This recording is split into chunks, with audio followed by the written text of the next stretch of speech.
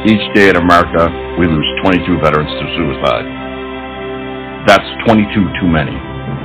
Here at Vet Unite, we believe in turning this heartbreaking statistic around through mentorship, collaboration, and outreach.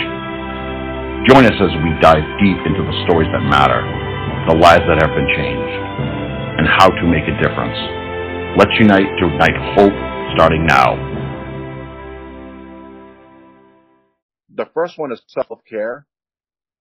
And the part that really comes out in the first part of the book is I try to explain, and this is where peers will really help you, is as military people or as men, and then as people in general in public, we don't really understand what self-care is. If I jumped in front of you and said, explain to me your self-care regime or your self-care process, most people wouldn't know what to say. So I think defining what self-care is and understanding what benefit that you're going to get from it is critically important. I didn't understand what self-care was. I didn't understand that I needed to do things for myself that made me happy. The analogy I came up with was that your mental health is like a tank of water. And when you take from that tank of water and you keep taking and taking and taking like I did, and you hit and you go bone dry, that's not a good place to be. That's the worst of the worst. And most people don't treat it like that. They just keep trudging forward through life because life is a challenge. Life's difficult. And unless you do things to refill that tank, you're no good to yourself or anybody.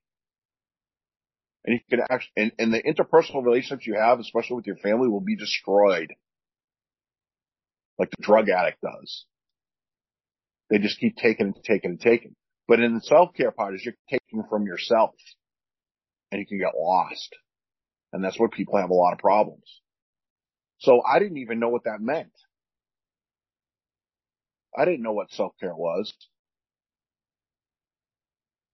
And a lot of times when you've got out of the military or you retired from the police force or the fire department, you have a lot of time. And the thing that you really enjoyed was your job. Your job was part of who you were. It was part of your identity. You know, when people point a finger at it and say, who are you? You know, if someone went, who are you? I would say, I'm a Marine and a soldier. I'm a warrior. Well, that doesn't exist in my life anymore. I'm retired. So now when fingers pointed at me and they say, what are you? You should have a pretty good idea what it is. And how it relates to self-care is, if part of your identity is taken from you, you need to replace it with something else. And sadly, it's replaced with depression, loneliness, drug addiction, and alcohol. So what does Mike's self-care routine look like now, and what are the direct results that you get from it? My biggest one is helping other people.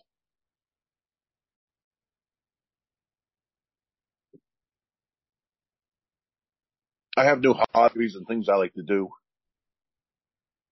but in my own way, I still get to serve and be with the people that I love and care about. That's a big one for me. And that became one of the steps. But I really enjoy riding my motorcycle. And I took that hobby of long distance endurance riding and I took it over into helping people. Like going to visit a veteran 3 states away. If the weather's right, I just hop in my bike and go visit them. I like fixing things and playing with metal and that kind of stuff. Because with me is when this all went down is I couldn't work my job anymore, my civilian job, which I enjoyed. But it was all taken from me because my mental health had deteriorated so poorly to such low levels. So I had to replace all of it. And then a big part of my self-care is even through all this is I still go visit the mental health. And it's not about dealing with, at this stage, it's not about dealing with all the hard stuff, like all the trauma and dealing with all that stuff. Now it's about being better. And I got a therapist now who is absolutely wonderful that I've known her for years. And I went back to see her and I started talking to her about what I'm doing with my life and with Vet Unite and stuff. And come to find out she's going through a very, very similar thing in her life.